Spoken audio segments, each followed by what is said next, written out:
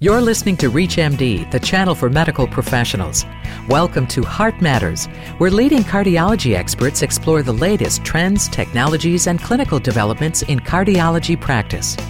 Your host for Heart Matters is Dr. Jack Lewin, Chief Executive Officer of the American College of Cardiology. The Institute of Medicine recently released a list of 100 priority topics for comparative effectiveness research. The first topic on the first page of the report calls for an evaluation of treatment strategies for atrial fibrillation, from surgery or catheter ablation to pharmacologic therapy. How do we design research to produce an accurate comparison of these treatment options, and what other subjects should stand at the top of our priority list? Our guest is Dr. Sean Tunis, founding director of the Center for Medical Technology Policy, an independent nonprofit focused on advancing research for clinical decision-making. Dr. Tunis is formerly the director of the Office of Clinical Standards and Quality and Chief Medical Officer for CMS, the Centers for Medicare and Medicaid Services. Welcome, Dr. Tunis. Thanks very much, Dr. Lewin. Sean, the American Recovery and Reinvestment, or Stimulus Act of this year, invested $1.1 billion, as you know, to begin the work on CER. So, it sounds like a lot of money, but some of us see this as, frankly, a drop in the bucket in terms of what we need here. Where do we begin? That was the major challenge, in a way, that was set before the Institute of Medicine committee that was asked over the course of a couple months to come up with a list of 50 or 100 topics to start off the investment in comparative effectiveness research. And, to try to keep within $1 billion worth of studies to try to pick amongst the many areas where there might be some worthwhile additional work to do. You had mentioned atrial fibrillation and the various treatments as being what appeared at the top of the list, which, by the way, the list was sort of divided into 4 quartiles, and the order within the individual quartiles wasn't intended to be meaning that the first one listed was the most important, but atrial fibrillation actually appeared at the top because it was the first alphabetically of the most important quartile. Of course, if you think about it, atrial fibrillation is a tough one in terms of how best to treat it and all the issues of anticoagulation. So it belongs up there, even though it starts with an A. Yeah, and appearing in the top 25, even if it wasn't necessarily number one, meant that it was considered extremely important out of all the potential topics that were actually nominated, which was in the several thousands. Your point is there's a lot of important topics up there. A lot of important topics. Now, on the topic of atrial fibrillation, one of the ways I think to kind of highlight the importance of comparative effectiveness, I'm actually looking at some data that comes from, I believe, an analysis that Rob Califf did looking at the ACC/AHA guidelines on atrial fibrillation, and he kind of tallied the percentage of the recommendations from the guideline that were based on level A, B, and C evidence. We have a lot of it that's based on just expert consensus. We need that science. We need the better evidence. Absolutely. What it actually looks like here is that about 10% of the recommendations were based on high-quality science, and 60% were level C evidence, which is essentially expert opinion. And so I think if you want a kind of a concise description of what the whole point of the comparative effectiveness research investment is, it's to try to move some of the B's and C's up to level A evidence on the most important questions. Even thinking back to your experience at CMS, it's amazing, isn't it? Why we doctors, patients, insurance companies, Medicare haven't demanded this information a long time ago. I guess we just didn't think anybody would pay for it. Yeah, the medical profession, I think, has been demanding the information. I think the real problem is, nobody's been listening who has the resources and the ability to actually, do the studies. To a large degree, the investment in clinical research is divided between the pharmaceutical industry and the National Institutes of Health. The pharmaceutical industry spends most of their money meeting regulatory standards, which have some limitations in terms of what they tell you about the actual performance of the product and as it's used in clinical practice. And, the NIH spends 90% of their money on discovering the next generation of technologies about which we won't have a lot of information to guide our use of them. So at least we're moving in the right direction. And we have some money, maybe not enough, but we have $1.1 billion. What are some examples of projects in comparative effectiveness that are underway now? Anything exciting that you want to share? One example that is just getting underway, triggered by a recent funding request from the Agency for Healthcare Research and Quality, is to begin to create a national registry of orthopedic procedures, devices, and drugs. And there the notion is that let's just focus on knee and hip replacement procedures. There's all kinds of questions about the long-term survival of different hardware, sometimes complications that are discovered associated with particular new hardware. And there's no organized system to actually track that. There's no good way to identify patients who've had a hardware implanted that is later discovered to have some problems that might lead to some vulnerabilities. So one example which is getting going is to begin to develop the infrastructure to systematically track every orthopedic procedure that's done, in the country. And that will allow for there to be all kinds of really useful studies on pharmacologic interventions, biologics, different approaches to procedures, et cetera. Of course, at ACC, we say if the heart stops beating, what good are those dysfunctional joints? So. Well, if you're just joining us, you're listening to Heart Matters on ReachMD, the channel for medical professionals. I'm your host, Dr. Jack Lewin. Our guest is Dr. Shawn Tunis, founding director of the Center for Medical Technology Policy, located in Baltimore. Shawn, as we think about the movement now in comparative effectiveness, we have some money, we have some excitement. It seems like it's going to be part of the infrastructure of health system reform. It might seem like this is kind of a slam dunk now for improving quality, outcomes, value.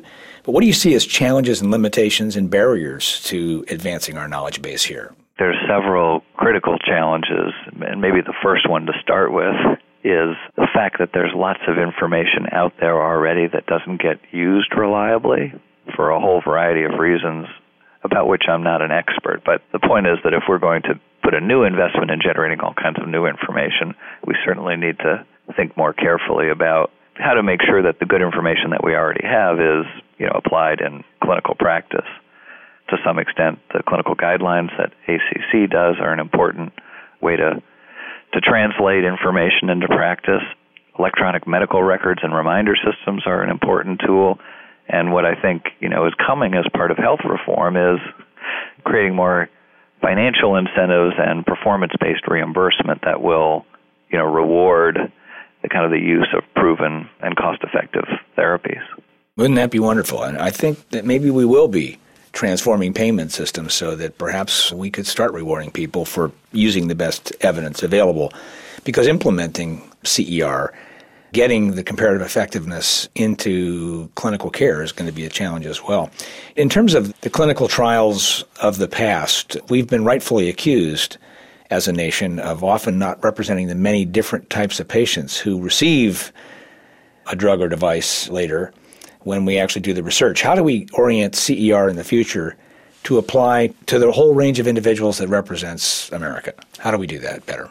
One thing that will certainly lead to improvement in better representing traditionally underrepresented populations such as, women and minorities and people with multiple comorbidities will just be the awareness that it's been a problem in the past and the explicit recognition that a goal of comparative effectiveness research is to remedy that problem. The Institute of Medicine in their priority report included as part of the defining feature of comparative effectiveness research that it explicitly attempts to better represent the range of the population that is actually affected by the condition. So some of it's just awareness, and therefore, when the requests for proposals come out from the federal government, that will be a clear expectation that there is a plan in place to make sure that the studies are done with a broader population. And then the other thing is that a lot of comparative effectiveness research is going to be done using electronic medical records, registries, and other sorts of databases that, document the clinical outcomes in the entire population of patients that are treated, and not just those who are, selectively enrolled into clinical research trials. So, beyond then making sure that the future comparative effectiveness research is not just focused on white males, and it's broader than that, do we have to think also about the design of current randomized trials? Are we doing that right? Is this just more of the same in terms of the way we do randomized and controlled trials? Or do we need to kind of change the way we do the research to make it more conducive to comparative effectiveness measurements. Any thoughts there? Yeah. I think the methods of comparative effectiveness are going to look quite different.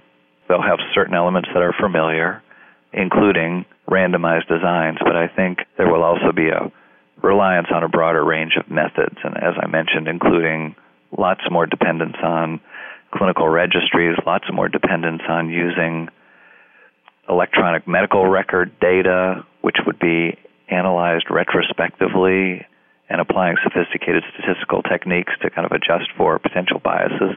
What I think is going to be characteristic of comparative effectiveness research is methodologies that don't look like the pristine gold standard randomized, level 1 evidence that is, considered the holy grail for evidence-based medicine. I think it's an emerging recognition is that it would be better to have more information about more unanswered questions that's not perfect information, rather than living in a world where we have very good information on a small number of questions and kind of are left to guess with, all the ones that we didn't get around to answering. Yeah, so we may look at the world of research slightly differently. And we also have to consider the fact that, as we were commenting before, that patients themselves in these controlled trials are not always, in fact, are usually not behaving like patients in the real world. The COURAGE trial suggests that optimal medical therapy is better than percutaneous interventions in coronary artery disease for many, many patients, and yet we have this 50% adherence to the medications.